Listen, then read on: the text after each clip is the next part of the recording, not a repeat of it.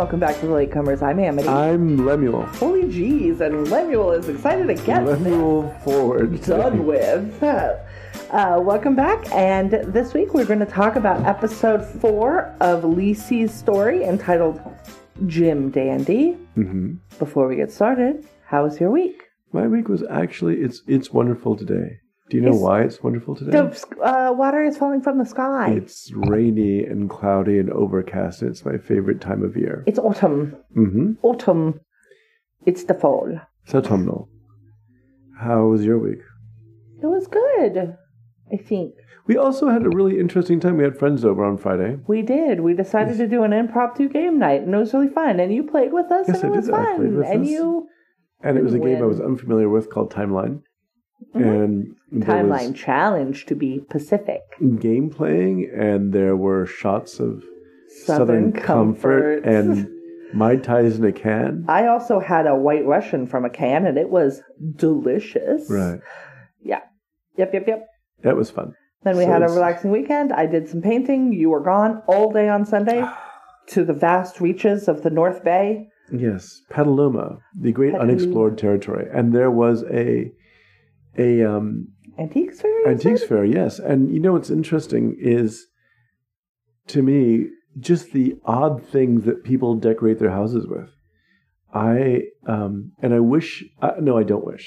One of the things I see quite frequently are sculptural andirons, which are these metal busts of women or men in turbans for some reason, and they are the fireplace irons that hold your logs in place.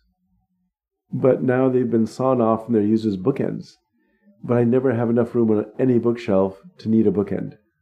Ever. No, it's not for a bookshelf. It's for the top or a table. Yeah, but they're being used as bookends. I understand. No. I'm saying you don't put bookends. I think it's weird if you put bookends in a bookshelf. It's for the top of the bookshelf where there is no sides. Right. Or like on your desk or on the top of this. Please excuse the police presence. It's Oakland. It's Oakland. That's how we do. The other thing that is being used as decoration are like blocks that are used to print patterns on old wallpaper. Okay. The block itself. Are they like linoleum things? It's wooden and it's carved, and they're set on, or they're mounted. Well, I figured carved, but I know hung on people walls. who do like linotype carving. Yeah. Oh no, this is a different thing. And so it's 3-dimensional and it's sculptural, and it's used as wall hangings all over walls. So I was very surprised by the number of things that people do decorate their houses with. And then there's just... You like swords. I don't know why this is a surprise to you. Also curly candles that look like coils. Yes, it looks like a snake, a little candle snake. And then there was one booth that was just... There were some beautiful antiques, and there was what appeared to be manky old cans. And one booth was just manky old cans with holes in them. They were tree sap cans for gathering tree sap. So that was unusual. I have no idea what that is or why it's done, but I suppose I need it for maple syrup. Maple syrup. We have some bourbon barrel-aged maple syrup. We should do that. You have waffles? Well, I can't eat waffles anymore. I gotta get rid of the waffles. I made them so long ago. Y'all, when you have a tiny waffle maker, you should make less waffle mix. You're right. This I have learned. You want to get started on the show? I'm going to get started. Okay, so last week... Something happened this week. Last week I said it's going to pop off. Oh, yeah. And I was right. Before we start talking about this episode, I would like your input as to how... At the end of the last episode, you were like, I'm over this. And I don't want to do it anymore. Huh. How do you feel today? Same? I don't feel the same because I actually got some movement on this story. Yeah. I think the great pity is that it's a very difficult episode, and we should probably warn people that... Yeah, this episode's rough. I watched it twice, and that was hard. Thank you for your service. And I took the notes the second time, because I don't take the notes the first time. And I did fast forward through some of it because I was like, I know what's happening and I don't need to listen to it happening. Right. I will say a lot of the violence is off screen, but none of the sounds are. It's staged in such a way that you don't see the actual violence. But you do see when, well, you see we'll talk about it later. We do see some awful things though, and yes, we'll discuss that later. I guess we'll just you want to get into it? Mm-hmm. Oh, excuse me, I'm so sorry. Oh, and I'm going to have some thoughts at different points of this. Yes. That are contrary to my regular thoughts, I think. Big things and little things. So this episode is called Jim Dandy. Mm-hmm. It aired originally on June 18th of 2021. Mm-hmm. And it is the fourth of 8. We have now watched half of the series. Content warning for violence against women. And talk of self-harm. You see a weapon. You see a firearm and a taser. Mm-hmm. But neither being used. And also, trigger warning if you have any squeamishness around a pizza cutter. Y'all, remember 2 episodes ago? That shit was Chekhov's pizza cutter, and it comes back in a big bad way in this episode. All right. I think the next thing I write, I'm just going to leave all sorts of stuff in there that never gets used. Never gets used. Just piss everybody off? Yes, I think so. Give them something different. So we know at the end of the last episode, Lisey has seen Darla off, and she is going into the office, or into the work barn. I don't know even how to... It's like almost like a guest house. It's got a downstairs. I imagine at one point that it was a functional barn or something. Yes, and it appears to be a loft. Mm-hmm. And the loft is like his work area, right? And then downstairs there's like couches and chairs. Mm-hmm. It's very much like I would think that if they had guests they'd put them up there, but it's also clearly where he worked. So she's going into there. That's a problem because Jim's in there. Right. Jim's in there. Jim Dandy. So she goes and she goes up to the upstairs and she hits play on what appears to be a 30-year-old answering machine. That's age discrimination. Something we should have given a trigger warning for. A bananas old voicemail machine or answering machine. Right. It looks like a record player. Mm-hmm. It's massive. And it's got wood paneling on it. I'm pretty sure you're too young to remember when I don't. Wood paneling was sexy. I am too young to know and understand that. But what you need to understand is... what I need to understand is how this thing still works. Because we had answering machines in the 90s and in the 80s, and none of them look like this. So is this from the 80s or the 70s? This could be like a steampunk answering machine. When was the first answering machine? No. Somebody's Googling answering machine. Oh my gosh. You saw that rabbit hole and you stepped in it. It's so old.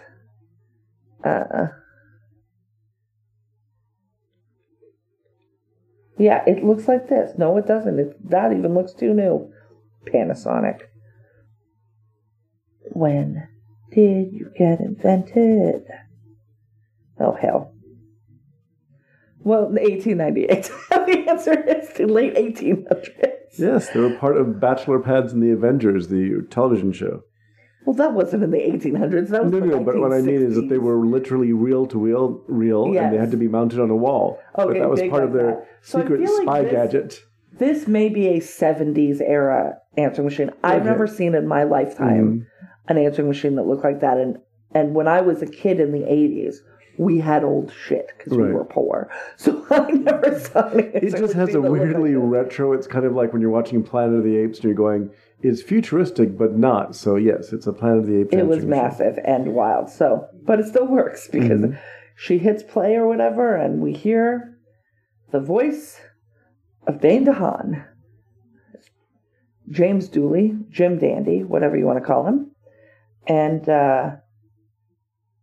he's like, I thought we had an understanding, this, that, and the other, and she out into the office says, "Fuck you, Jim Dandy," or whatever, and then he says out loud, Well, that's not nice, missus.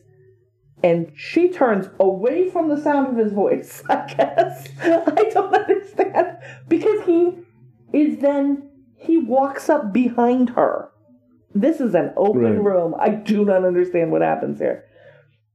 And he puts a plastic bag over her head.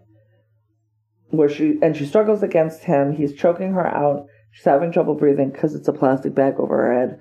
And then she loses consciousness. Now, pro tip. Mm-hmm. This is from me, the non-self-defense expert. We'll get to the pro tip from the self-defense expert in a second, but I didn't need him to tell me this. Her mouth was wide open and gasping in the plastic to this bag. Rip the bag from your mouth. You have fingers. She could have ripped that bag open. Mm-hmm. She's still going to deal with the garroting around her neck. Fine. But she doesn't have the plastic bag suffocating her. And I don't understand why she didn't do any of that. All right, what's your pro tip? Is actually very simple. Don't turn your back to mysterious voices. Yes, that. Step number 2, get to the doorway. And step number 3, yes, that was absolutely the right choice. Just stick your thumb in your mouth and break that plastic. And also to turn around to face your attacker if you're in that situation. If you can. Because then the pressure isn't on your carotid, but on the back of your neck, which can take it. Yeah, that's true. So, yes, don't just... She behaves... Okay. Mm-hmm. This is an episode wherein Lisey makes every bad decision she possibly can. This episode should be called Lisey's Poor Choices. Poor Choices. All right. Jim puts on a record and Lisey wakes up and she has her hands bound behind her back. And looks like she's in a pile on the floor. I'm unclear as to what exactly is happening. And she says he's thirsty and he gives her something to drink, which at first you thought might be piss, but then he drinks out of it too, and it's just like yellow Gatorade or whatever. Yeah, it looks like piss. It's very unappealing, whatever it is. It's so yellow. And he talks about how they don't have very much time, even though he'd like to stay because this is a nice place. He doesn't begrudge a nice place for Scott. He deserved it. He says he made all his money with a special gift. And you did nothing but warm his bed. That makes you something of a parasite, doesn't it? We find out that his favorite book is The Coaster's Daughter. He says he loved it. He read it to pieces. And he quotes a line with tears in his eyes. Well, he doesn't really. She quotes a line. She says, "Do you remember what he says?" This character says. And she says, yes. He says, he tells his father that he doesn't understand the duty of love. And that's repeated. And I'm like, oh, hey, I know what that means. That's understandable. I know what that means. And then he talks about how many people have felt something like that but don't have the words to say it. And that was Scott's special power. And I'm like, that is many writers' That's not a special power among writers. Right. If you can't do that, then you're not a writer. Right. Putting what most people can't put into words is specifically what writers do. Not all writers. Well, not all the time. Right. If they can't do it, then they shouldn't. But most great writers at one point or another have written something that is transcendent and does put something that is fundamentally true about being a human being into understandable and speakable words. Right. So my feeling is that this gentleman has read no one else. So yeah. And honestly, okay, this is going to feel uncharitable. So right. I hesitate to say it. But I have taken part in some Stephen King fan groups. And there are some people who look at Stephen King like this. And it is literally all that they have ever read and all that they will ever read. And they think that everything that he writes is perfect, etc., etc. There is a subset. And like, Stephen King is writing of what he knows, okay? I don't know that any of his fans are as unhinged as this one is. I think they are. I think his fear of fans is something you see in Misery. Yeah. He also writes a specific type of literature that attracts a darker individual. Mm-hmm. And then if that darker individual then goes darker even still, that's when you get into, some scary situations. And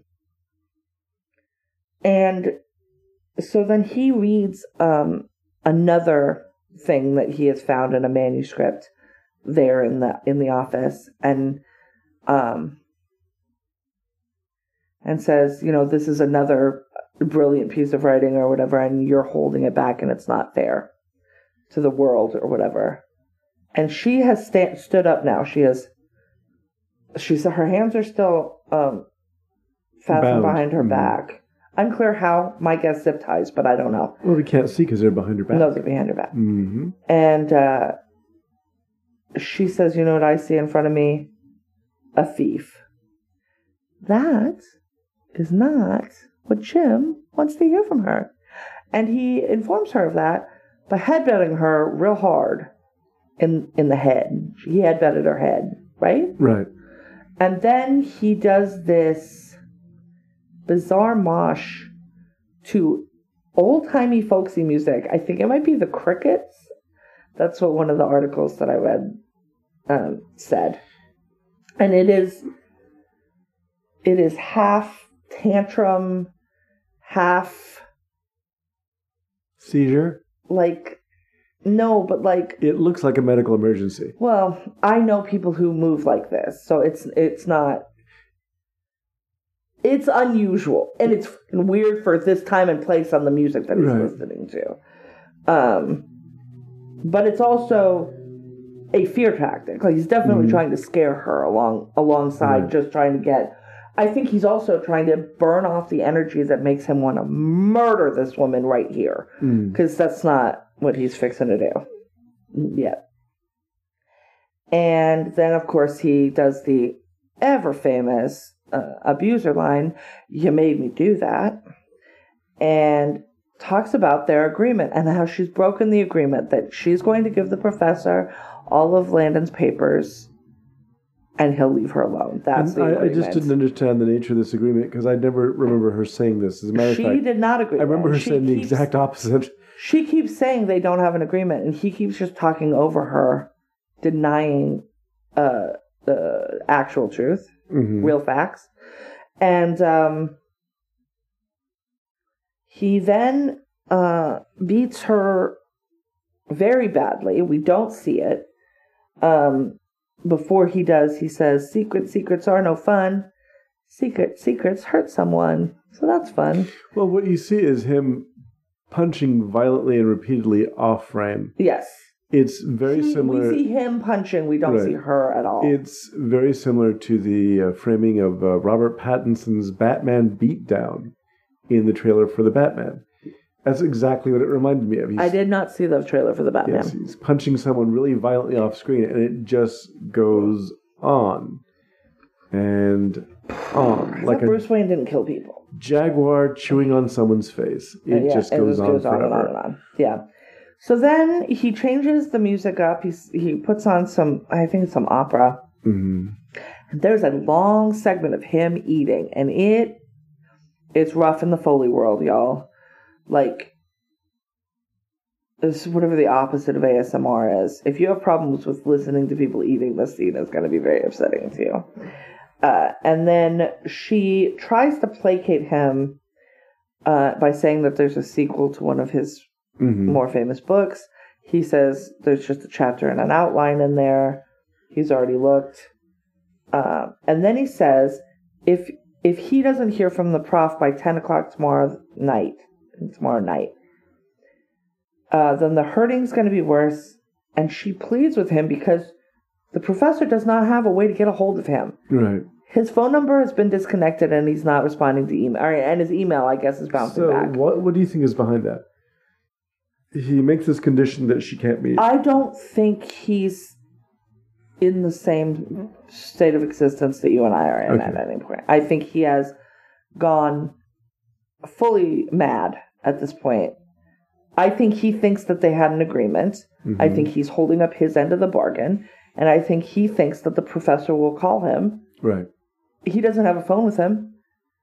And you guys, call him how? He's not going home. Yeah. That's the thing. There is no. Yeah.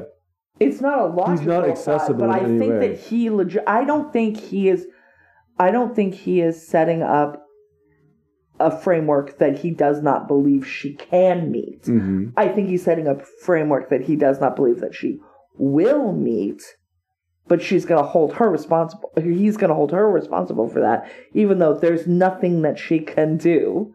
Right. There's nothing that she can do to mitigate this at this point. Except there is. We'll get to it in a second. And he continues to say, you know, that they've got this agreement and this is what's going to happen. And then he beats her again with the pizza cutter. And there is a lot of screaming. And it was some of the most realistic screaming I've heard in anything. Because she is not screaming that high-pitched, ah! No, it is a guttural... It is the sound that you make when you get hurt. Yeah, we were talking about this, and I think it's interesting to share it with our listeners. I'd seen an interview with Beverly Garland, who was a B-movie actress. That's unfair, because she was an actress. She was an actress. She appeared in a lot of movies for Roger Corman, and she did an interview, I think on Entertainment Tonight, many years ago, where she gave a tutorial on film screaming.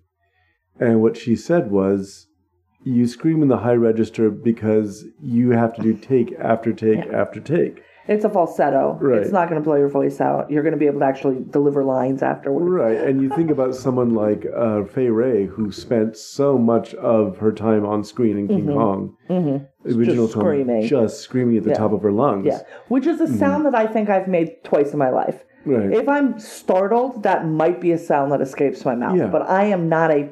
Like, when I scream, it's a yell. It's not a scream. Right, well, that's why Beverly Garland's thing was. And she was very funny. She's like, turn around. Okay, when the dolly is behind you, you scream over your shoulder.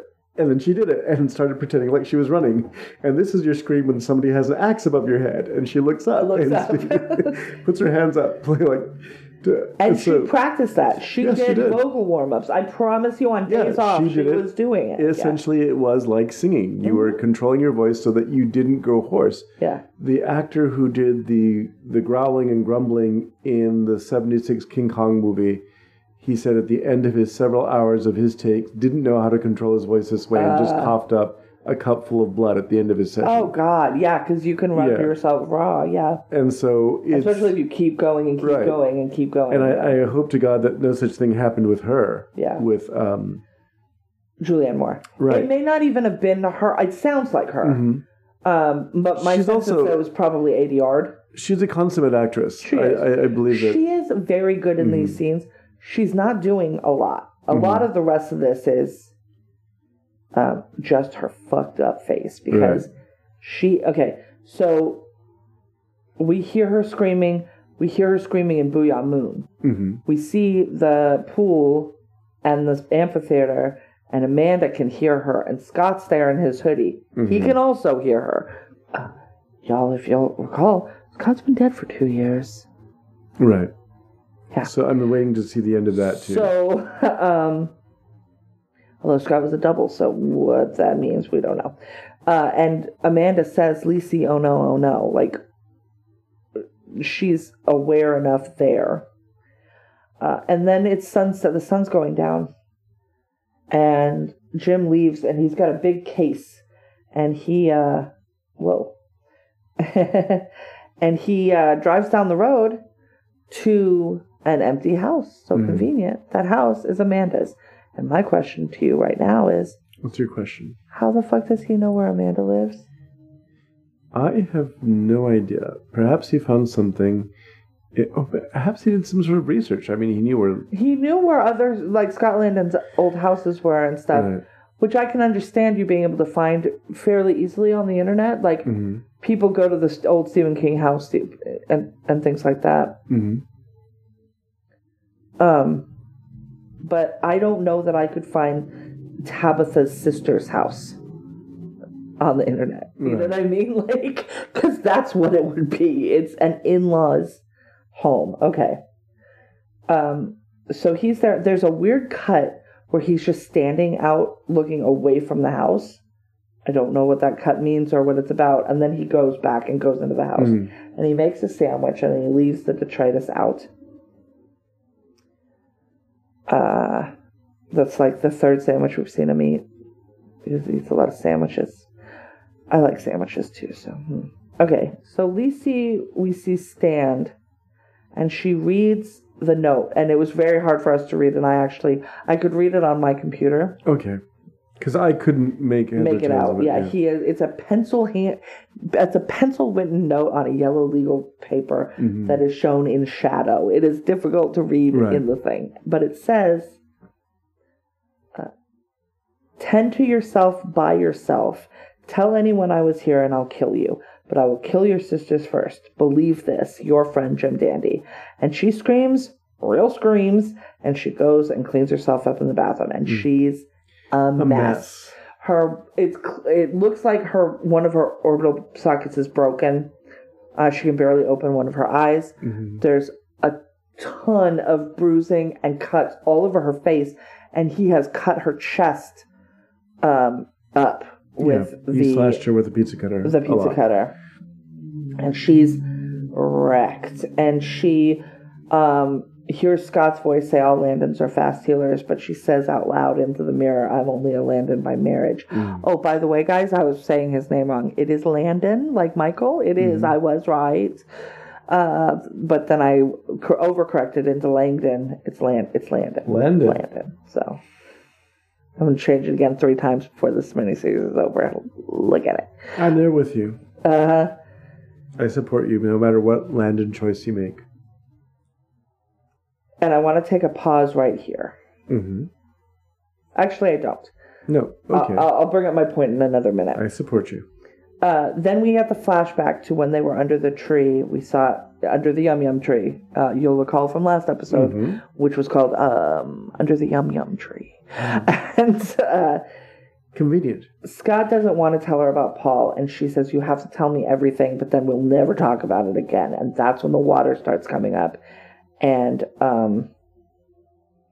they flip over into Booyah Moon on Sweetheart Hill, which he refers to as his and Paul's place. And then he is under the tree and she is in a trance and he's trying to wake her up. And then we flip back into the present.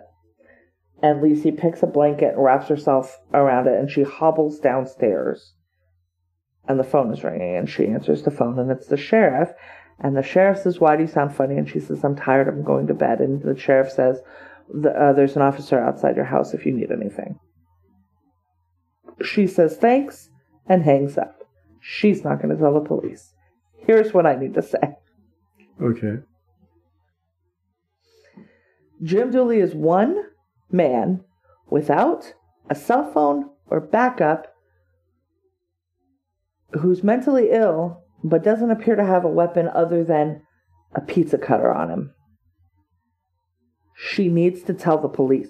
I'm not a person who says call the police, but right now, bitch, call the police. She needs to call the police. She needs to get Darla into protective custody, and fucking Amanda needs a guard because clearly she needed a guard anyways because that hospital wasn't doing a great job of keeping her from explicitly doing the thing that they were there to keep her from doing. The police. She needs to call the police. She needs to tell them what has happened. There is no reason. He is not a supernatural being. He is a man. He is basically a child. He's a young 20s man. He does, like I said, he doesn't have backup. He's not working for a unit. He has gone rogue from the person who hired him in the first place. All she needs to do is not be at home, and her sisters could be with her. He's not coming through cops. That's not a thing that's going to happen. This is ridiculous. Yeah, I had problems with that too, because I think that that she could sort of pull the plug on his entire operation, his reign of terror right now. Right now, walk to that police car. That's literally all you have to do. You look like trash. You look Clearly, you have been violently assaulted. Right. Everyone knows who the fuck it is because there's a voicemail in there saying it's him. And we all know who it is because he previously... I mean, he doesn't seem to be covering his tracks He at is all. not. He's in no way covering his tracks. Now, I have a theory, but you go ahead. I have some theories too, but... And if he's able to do supernatural shit, which we right now have absolutely no way of knowing that we know that she's able to. She is, and yet she is not. And I think that's what we're she doesn't need supernatural right now. She needs to get her sisters some safety and to get, and once again, a moving company out here to take all of Scott's shit and put it in the goddamn vault. It's not, what is she doing? All right. Sorry, we're going to go. Okay. And I'm not a call the cops person, but right now, you are a brutalized white woman. If not you. The cops will be totally in your favor. Like, she literally wouldn't even have to do anything. She could walk out to that cop car and shit would be handled. Like, I don't understand this. I don't get it. Right. And here's another reason why this needs to happen. We see Darla pulling up to Amanda's house. Well, the last time one of these sisters walked into a house that held Jim Dooley, she didn't fucking fare so well. So you're the whole time just going, is Darla about to eat it? Jennifer Jason Leigh? Bet you could take him. Right. She probably fight back a little bit. She has weapons in her house. Well, she sees the detritus from Jim's sandwich out, and also the piles of Oreos that are still there. And she goes into Amanda's room and she grabs what appears to be mace, a gun, and a taser, and puts them all in her bag. She's walking through the house, and we see Jim just sitting in the bathroom in the dark. And if Darla went into the wrong room, it would have been a fucking problem. Yeah, but I think also... she didn't. He's not so stupid as he's going to attack a person who has... He's not going to attack her, but if she had walked into that bathroom, they would have had a problem. Possibly. And she doesn't find him and he does not accost her. But, like, he absolutely could have killed her had he wanted to. I do think she's got a little more fight than Lisey. But... Then we're back at the pool, the misty pool, Lisey's favorite place on the property, I think. And she is dunking that crocheted bit of Afghan into the pool and rinsing her face with it. And this is where this episode gets real timey-wimey. We're gonna get real into the flips in time, back and forth. I'm pretty sure the time from the beginning of this scene to the end of the episode is probably about 5 minutes, but we're going to go through a lot of memory and stuff.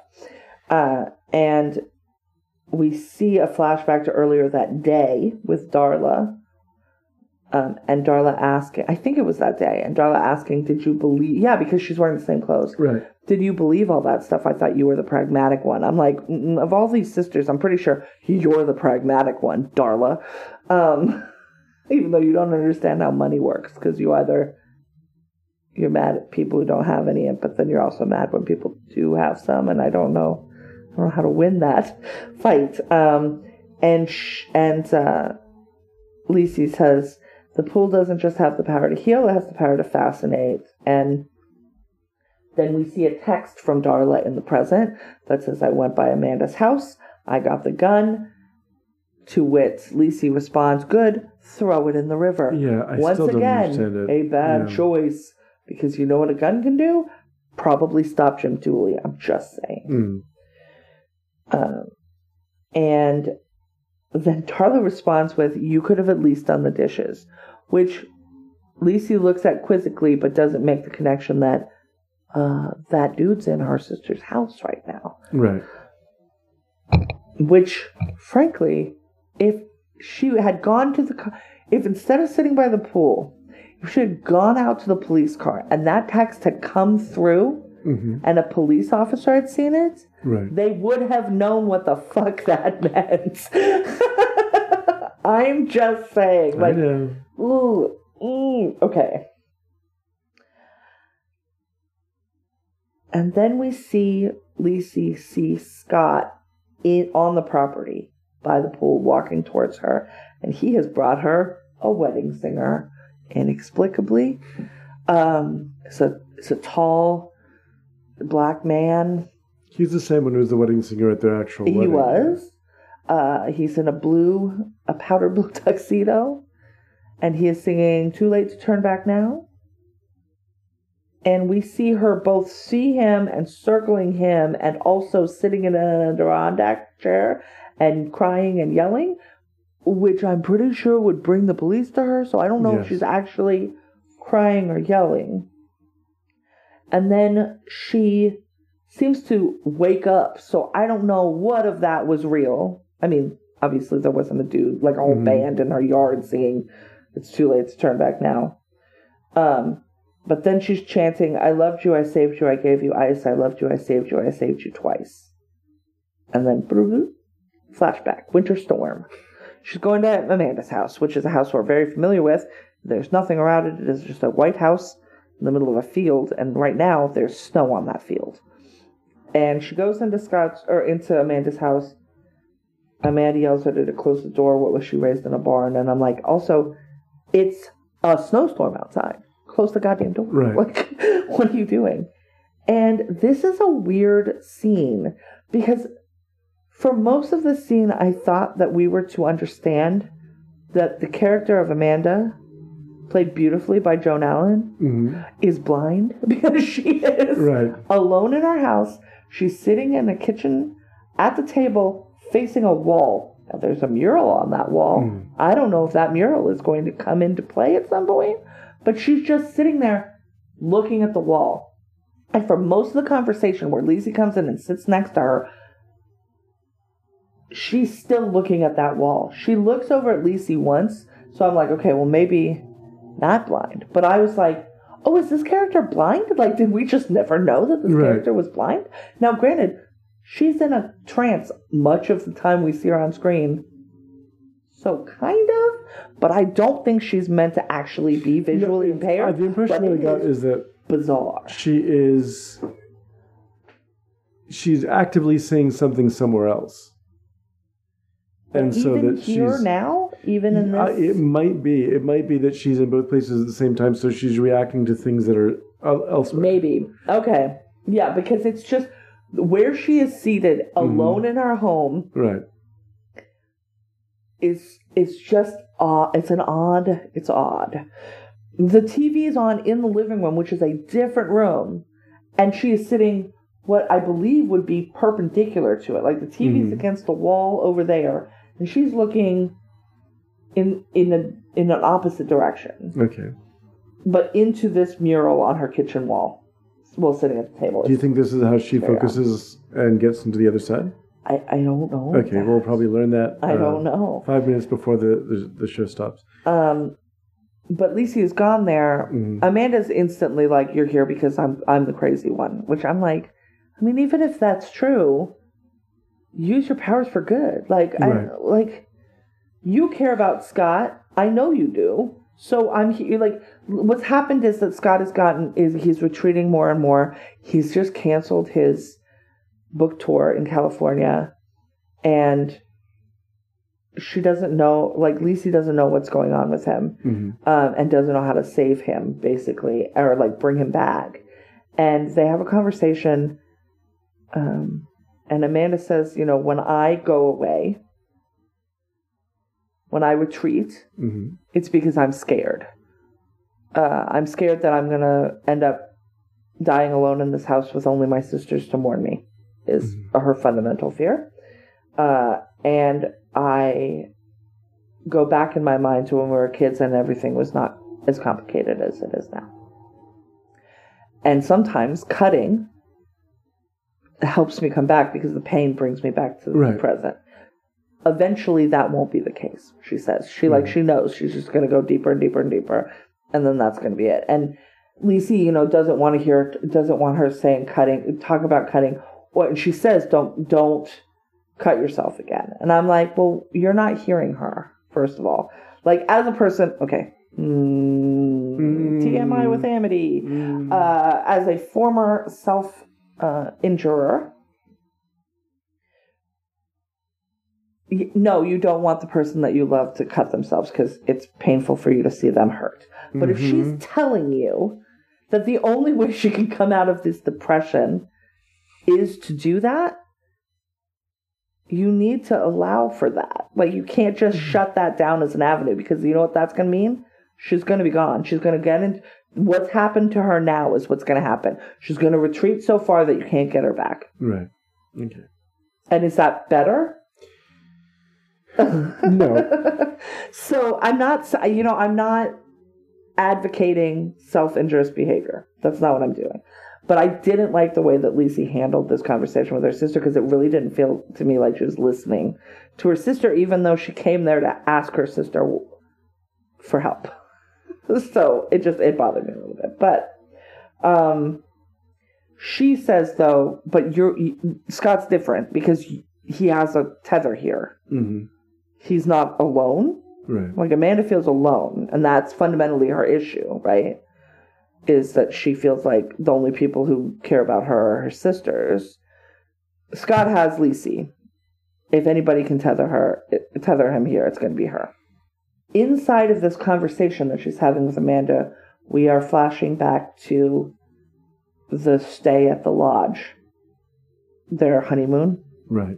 Where the yum yum tree is. And he talks about, and we hear him talking about two types of insanity. The bad and the gone, and that they're in the blood. And she says, thank you for talking to me, but I have to go because it's going to get dark and I don't want to drive in the dark. And she gets back to the house. She goes into Scott's office. This is when you kind of see the whole downstairs. It's all furnished. It's like leather couches, and it looks like a cozy hunting lodge or something. Or like a guest room or a guest house. Yeah. He is sitting up at his desk, but he is decidedly not present. He looks very much like the way that Amanda looks in our current present day, elsewhere. And he is wrapped in the gold Afghan that she has been wiping her face with, and that she had brought to Amanda. And she holds his hand and tells him to come back. And there's the flashback again to the tree, them under the tree, and she's talking to Scott, and so there's 3 points in that trip to the lodge that we see. We see them under the tree. We see them talking later that night about what had happened under the tree, and then we see them talking the next day. And those 3 times are all sort of interspersed in here. So that night in their room, they're having a conversation where she's trying to get more information from him, and he's trying to say, you have to ask me the questions you want me to answer. I know what you want to know, but you have to ask me. This conversation is so uncomfortable for me because he sounds like he's about 8. The way that he is speaking is so oddly childlike that it is uncomfortable to me. Because I'm like, this woman is speaking to a man she is married to. But don't you feel like a lot of his stuff is that way? Yes. I mean, the scene where particularly this scene. He puts his hand through the window. He just gives her these like childlike explanations that make no sense. Yes. And she is able to go on and work with that. Yes.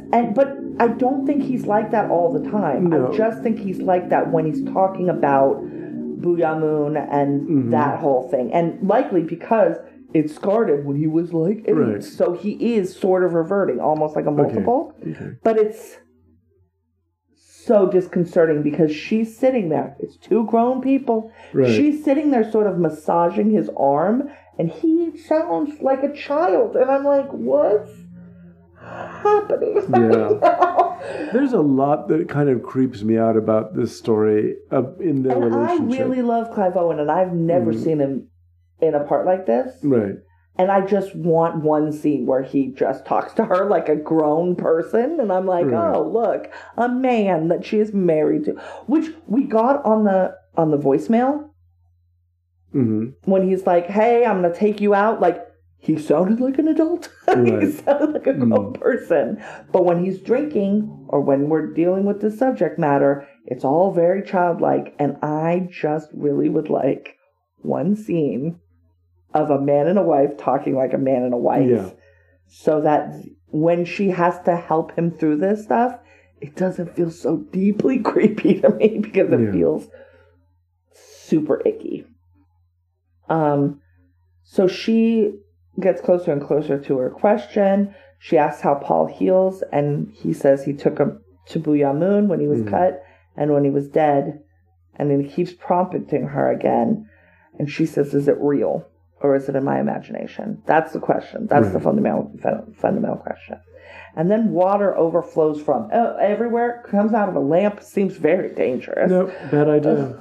And then they go back to Buyamun. And he says, what did you think of? Because I guess it was easy for them to go this time. Right. And she says, the willow tree. The last thing that she, was around. And she's like, oh, the flowers, can I touch them? Can I smell them? Are they dangerous? And he's like, I don't know. I don't think so. I tried to take one back once, but it died almost immediately.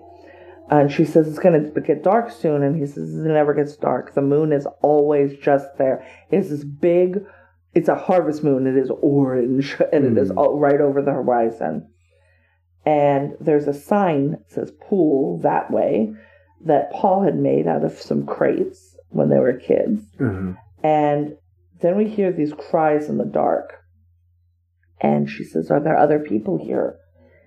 And Scott says, yes, but they're broken. And I'm like, well, that doesn't bode well for you guys.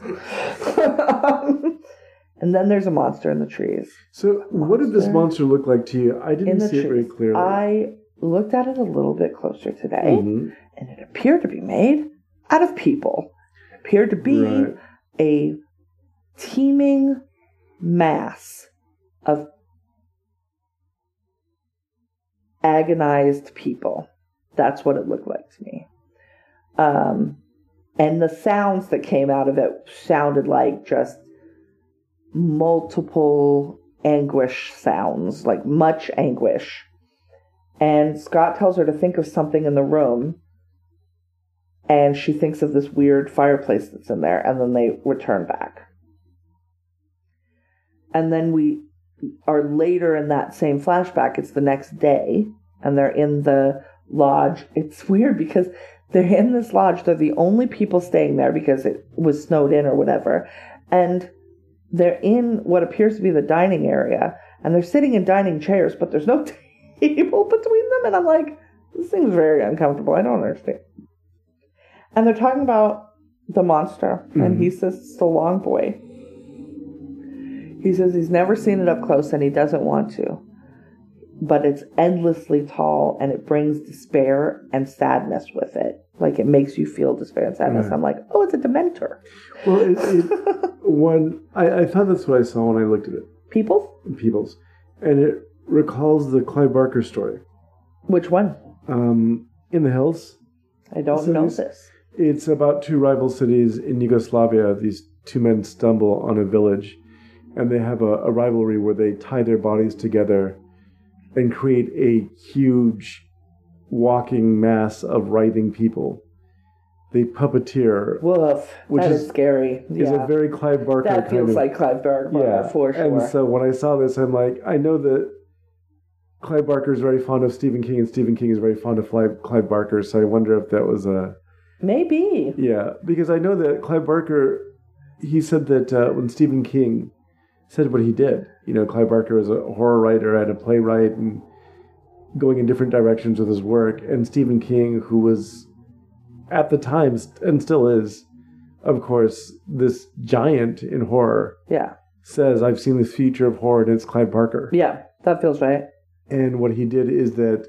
Also, I'm pretty sure Clive Barker is, I think he might have that same kind of seizure disorder or whatever that He's like a mad genius. Right. Oh, yes. I think that there's a relationship between him and certain saints I've read about. I mean, which is that he's seeing visions, he's writing things down. Not just writing things down. Painting. The paintings. The paintings are astounding. He's done a million's too many. Mm-hmm. He's done thousands. I don't know if a million's too many. It's seeing the warehouses full of paintings. I don't know. And he can't stop himself as compulsive. When I worked as a bookseller, I was selling his books, and I thought, because we have assigned Clive Barker first with a drawing that he did in it, that we'll be able to, this will be great. We'll make a lot of money. And it was worth like $15. And I'm going, why is this so cheap? And one of the other sellers explained to me, because he does that in every book he signs. There's a drawing, there's a monster, there's a talking penis, there's something. There's something. Yeah. And so he's sort of down-marketed himself by the fact that he's willing to do this at any given moment for any reason. He's a very interesting person. I can see him lying in the sun and having visions and talking to the other side. Yeah, it's... Oh, that's interesting. Mm-hmm. So I was just looking to see if there's an idea of how many paintings. I didn't realize that. I knew that he was largely doing paintings now, but I didn't realize that he'd been doing them for so long. Yeah, not a million, but thousands for sure. 150 of them were used on the set of the Academy of the Unseen Arts for the Chilling Adventures of Sabrina show.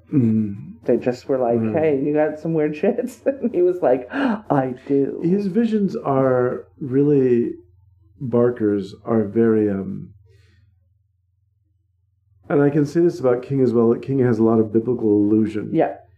It is where Clive Barker's work is very, it's about the flesh. Yeah. Carving in the flesh, writing in the flesh, the and a lot of it is the combination, or like the pleasure to pain, the extremes of sensation, and where they might cross. And so there's a lot of that. I like I said, I met him once on a book tour, where he was giving a special lecture. Yeah, I met him once too. Yeah, and he was just a very friendly, very funny. He was a lovely, seemingly normal person. Man. Yeah. I mean, I met Neil Jordan once. He didn't seem that normal, right? But not because of him.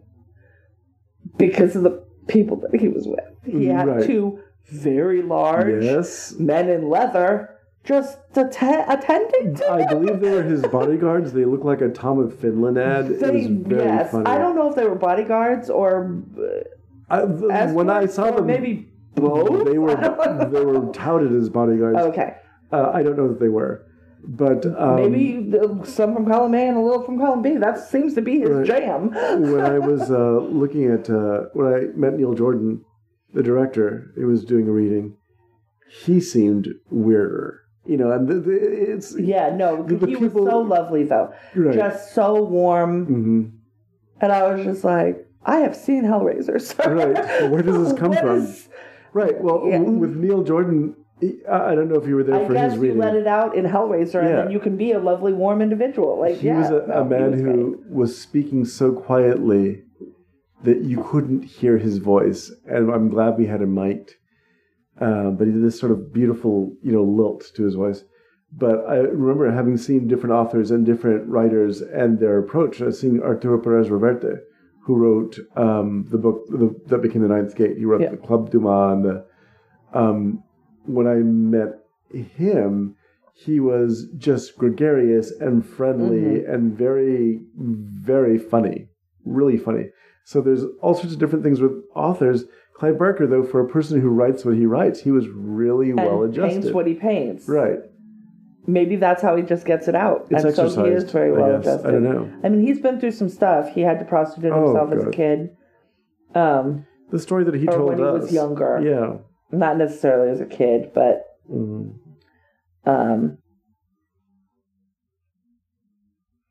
during his early years as a writer, he would occasionally work as a prostitute when his writing did not provide sufficient income. But yeah, he is... all of his stuff is not to my taste, but I respect him very much, and I think he's a cool person. I respect the fact that he'll go somewhere out there that other people won't. Yeah. And also, he wrote a kid's book, and I'm like, do what now? I think that with a lot of writers, especially in this genre, I'll say they won't go there. And what I mean by that is that you're dancing around what makes this horrific, what makes this terrible. Instead, this is he looks what at it full in the face. Right, in the face. He's not, puts a spotlight on it and makes us look at it too. Yeah.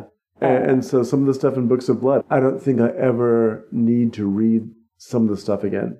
That's fair. But the fact that he's willing to address something like a sort of a voluntary, not suicide, but a very voluntary passive suicide, a person being stuffed in the floorboards of a house and being fed intravenously until they're no longer conscious and becoming essentially a host for mushrooms.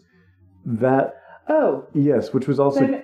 when they did the film version of That's right, I forgot that was based on his stuff. one of the stories they adapted. I was like, that's so familiar. But the idea that someone volunteers for that because the burden of their life is too much for them, that's a direction that you don't see a lot of writers go in. And so we can go on with, our vampire schools and our, magic mummies. Hey, I like all of these things. You do like those things, but what I'm saying is that underneath there's an undercurrent of real savagery to it, and he's able to discuss that in very intellectual terms. Yeah. And so I appreciate that. Yeah. No, he's awesome. We were talking about The Long Boys, so that's from The Long Boys. So yeah, maybe that is a reference to that. I don't know. And I don't know if that's actually what I was seeing. That's what I felt I was seeing, which is why I asked because there are these things that look like they're flailing off of its face, like limbs or it's unclear. She asks if it can come through, and his response is probably not, which is his truth, but it's not very reassuring to her or literally anyone else. But he says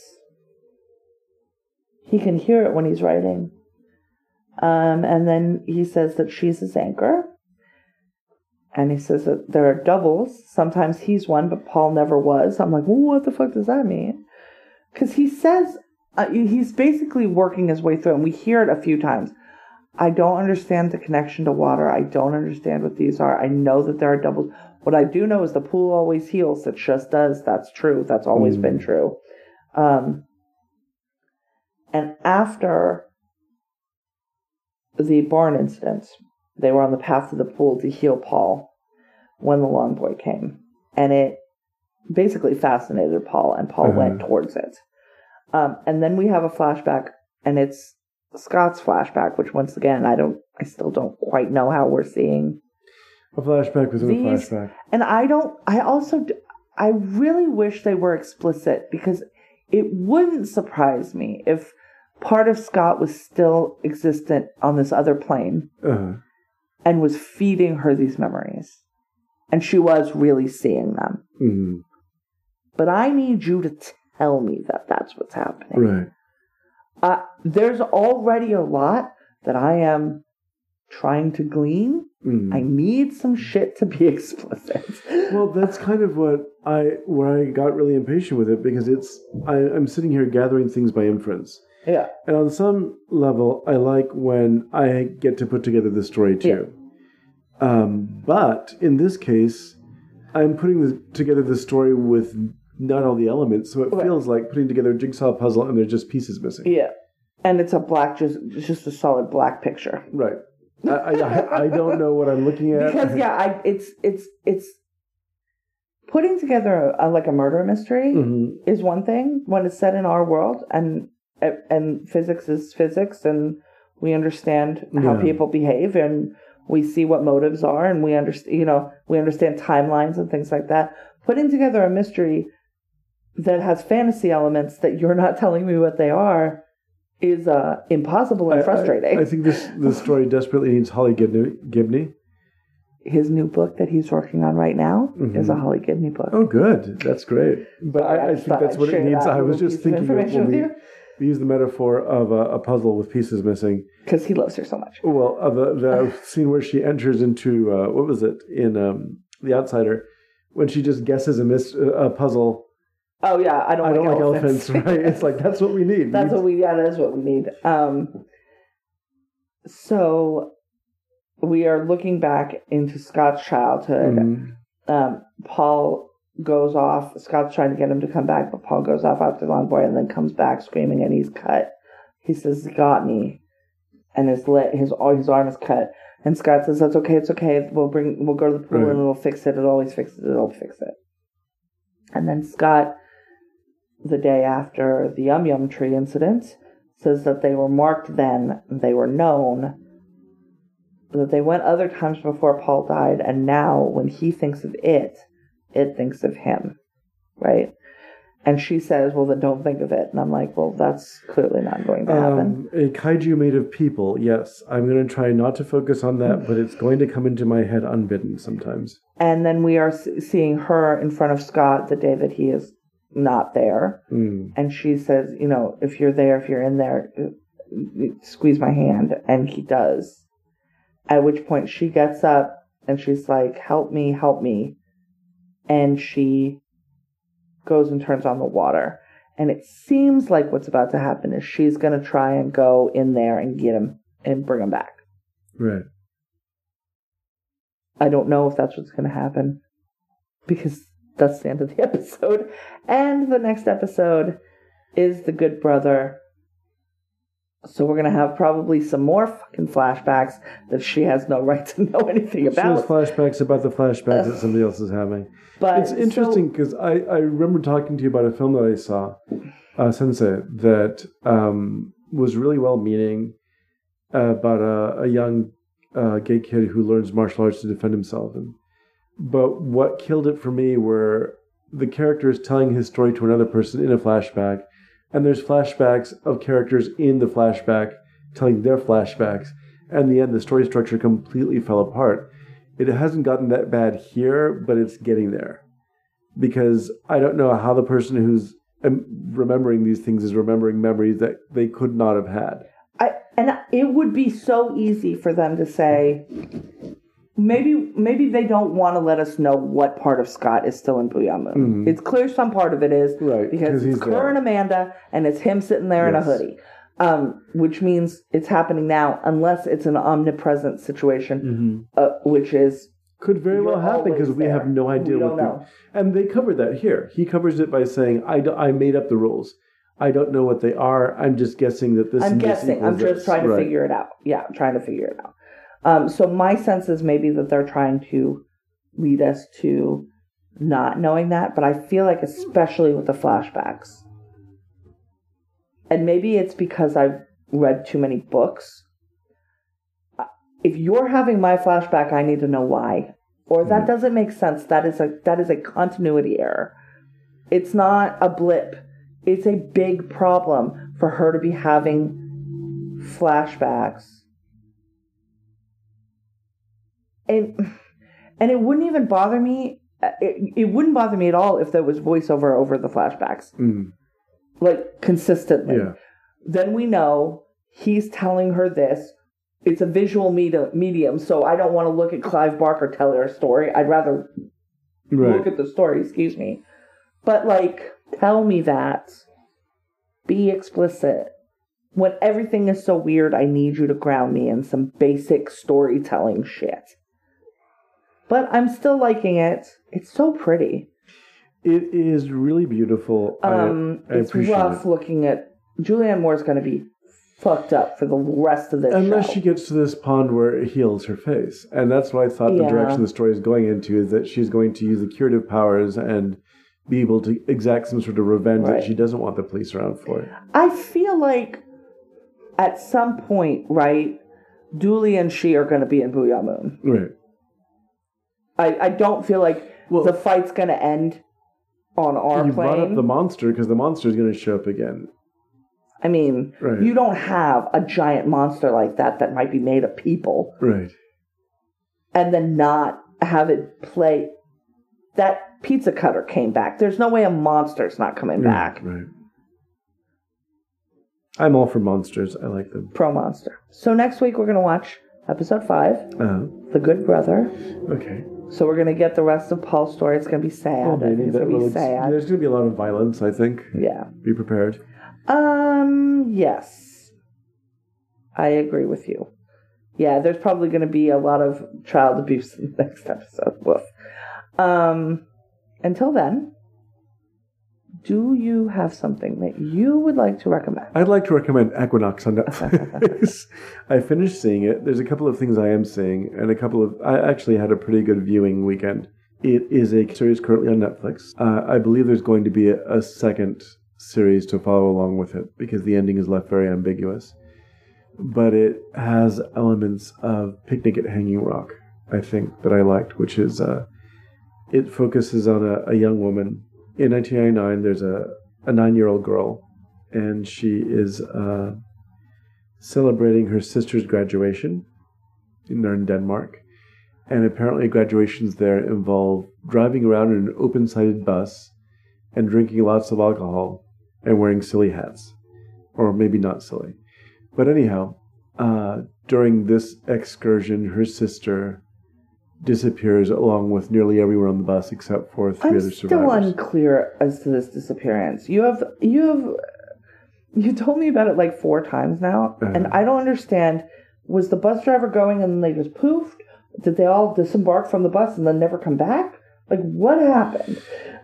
My understanding is they disembarked from the bus briefly and then just were gone. Okay. Not like they wandered anywhere. It was almost that like the bus just poofed, but then that's not true. No, the bus driver is still alive. Yeah. Okay. Some of the other characters are still alive. Okay.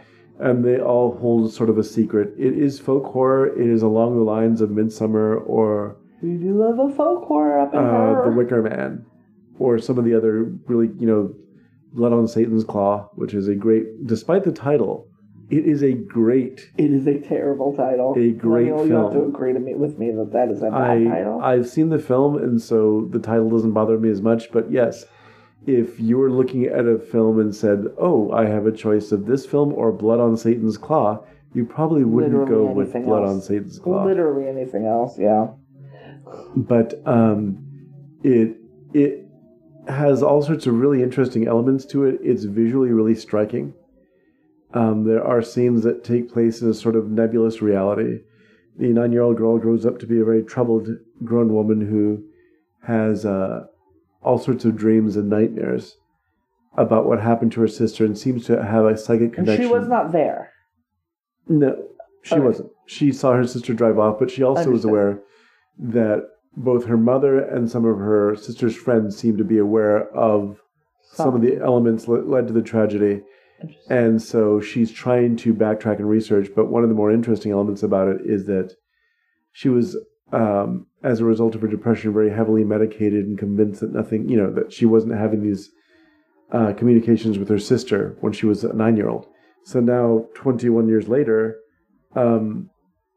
she's an adult and she stops taking her medication in order to experience these things. But the question being, is she having visions because she's off her meds, or is she having vision, or did the meds actually stifle her ability to communicate with her sister? So there's a lot of really fun stuff. It's creepy. It's creepy and it's fun. Yes, there is sex in it. There is not that much violence, actually. It's not that kind of story. No, I'm kidding. But for somebody who likes reading Arthur Machen and some of the other stuff... so it's good, I should watch it? Yes, you should watch it. Okay, it's dubbed and subbed, or...? It's both, yes. Both, okay. And what I like is that they dubbed it in with people with Danish accents. Do you know if I can watch it in Danish with just subtitles? I think you can. I didn't do it that way because every time I try to change something on the Netflix screen, something changes irreparably, and it's horrible. I can help you with that. I want to clarify why I ask that. Mm-hmm. I watch everything with subtitles. Very rarely in subbed and dubbed things are they subtitling with the dubbed script. So the words that are being said are usually markedly different from the subtitles that I'm reading. It's like the gist of a sentence said in totally different ways, and it is extremely hard for me to follow a story when I'm just going, that's not what he said, that's not what he said, that's not what he said, but that's not what he said, but that's not what he said, but that's not what she said. She didn't say that. She said something else. That's all my brain is thinking the whole time. What I appreciated when I watched Marianne, which was a series I actually really enjoyed, on Netflix, there was the subtitles are usually different from the spoken words. The spoken words also, the dubbing track was just sort of flat voices that sounded like the local high school drama team. I'm sorry, that sounds really rude, but that's kind of what it did sound like. And even people had voices that were inappropriate to their ages and everything. For some reason, in this film, there's the Danish accents to the characters. There's the inflection seems to be captured, and they seem to emotionally be following along with what's happening on screen. Yeah. So I thought that worked much better. Cool. But yeah, especially the sort of fantasy and dream scenes are really well done. So yes, I have to recommend that. Hoorah. So what about you? I am going to recommend, first of all, content warning in it for the loss of a child and suicide attempt. So it's going to be it's a fun one. Yeah, sounds charming. Sometimes you just need to watch a movie and cry, and that's what I did when you were out gallivanting on Sunday. I watched a movie and cried. There's a new movie on Netflix. It's called The Starling. It stars Melissa McCarthy, Chris O'Dowd, and Kevin Kline.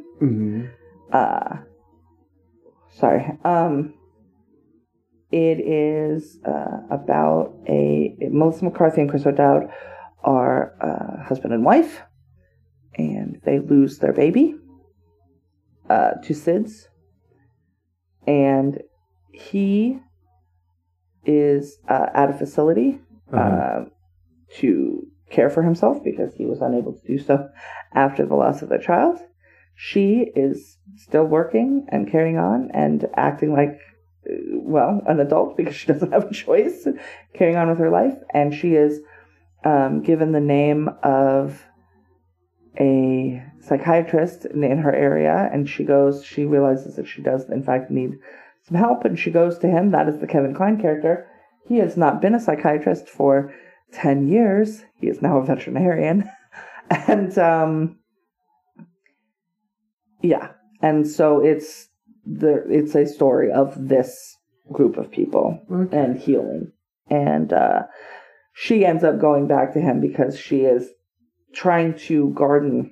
She's trying to put some semblance of something back together, and she goes out to her garden and is accosted by a small bird, a starling. It knocks her out of a ladder at one point, like it's really sticking with her. And so it's her trying to deal with it and everything else. Okay. And look, I like Melissa McCarthy a lot, and I love that Melissa McCarthy loves her husband and wants to support him. But the movies that she does that aren't Ben Falcone movies are better than the movies that she does that are Ben Falcone movies. And I liked Thunder Force. She's spectacular in this. Kevin Kline is a joy.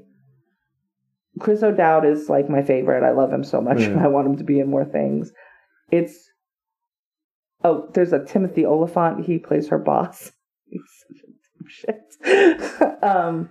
It is. You're gonna cry. You know the beginning of Up? Yeah, that's gonna happen to you right away, and then you're gonna just watch this movie for an hour and 40 minutes and really feel your feelings. Right. There are really, really great performances. It's funny because she can't not be funny. Right. He's both Chris O'Dowd and Melissa McCarthy are funny people, and Kevin Kline is funny people. These are serious things, but they're funny people. And so it's not this oppressive, hopeless thing. It's about hope. That's what it's about. And it was really nice. I really, really enjoyed it. So I recommend it. Okay. Well, no, sometimes I watch movies just to cry too. I mean, I bawled my eyes out at the end of Valley of Guanji. You're gonna mock me. I'm not going to mock you. That dinosaur died in a burning cathedral on fire, and I swear to God, I have yet to watch that movie without sniffling through the end of it. So it's a different kind of movie. But sure, Of Mice and Men is a good example of a movie that you go into it knowing that like, by the end of it, it's get those tissues. Let's do this. And you know what? Feelings are important. Yes. We all are having them. And this is a way, like a safe way to like pull a release valve a little bit. So you don't punch a coworker. You know, you all know what I'm saying. I know especially what you're saying. All right. Punch coworkers. So that, I think, brings us to the end, right? Right. Next week, The Good Brother. It's not going to go well for him, I don't think. Until then, if you have questions or comments or concerns, you can email us at latecomerspod@gmail.com. You can tweet at us at latecomerspod, or you can find us on Facebook by searching Latecomers Podcast in the search bar. I did maybe look into seeing about getting the Epics channel. We do have to pay for it. It's $5.99 a month with a 7-day trial. But Chapel Wait is on there. So that is the new prequel to Salem Slot. And it looks very interesting. Are you still with me? Mm-hmm. I thought you left me. So I think that may be the next thing that we're going to be doing. Okay. Unclear. All right. Might circle back to Mr. Mercedes episode for season. Oh, that's true. We have access to it now. So we've got some possibilities. But for now, we're in Lisey's story. Lisey. And forever. Not forever, just 4 more episodes. Until next week, I remind you to take your medicine, and we remind you better late than never.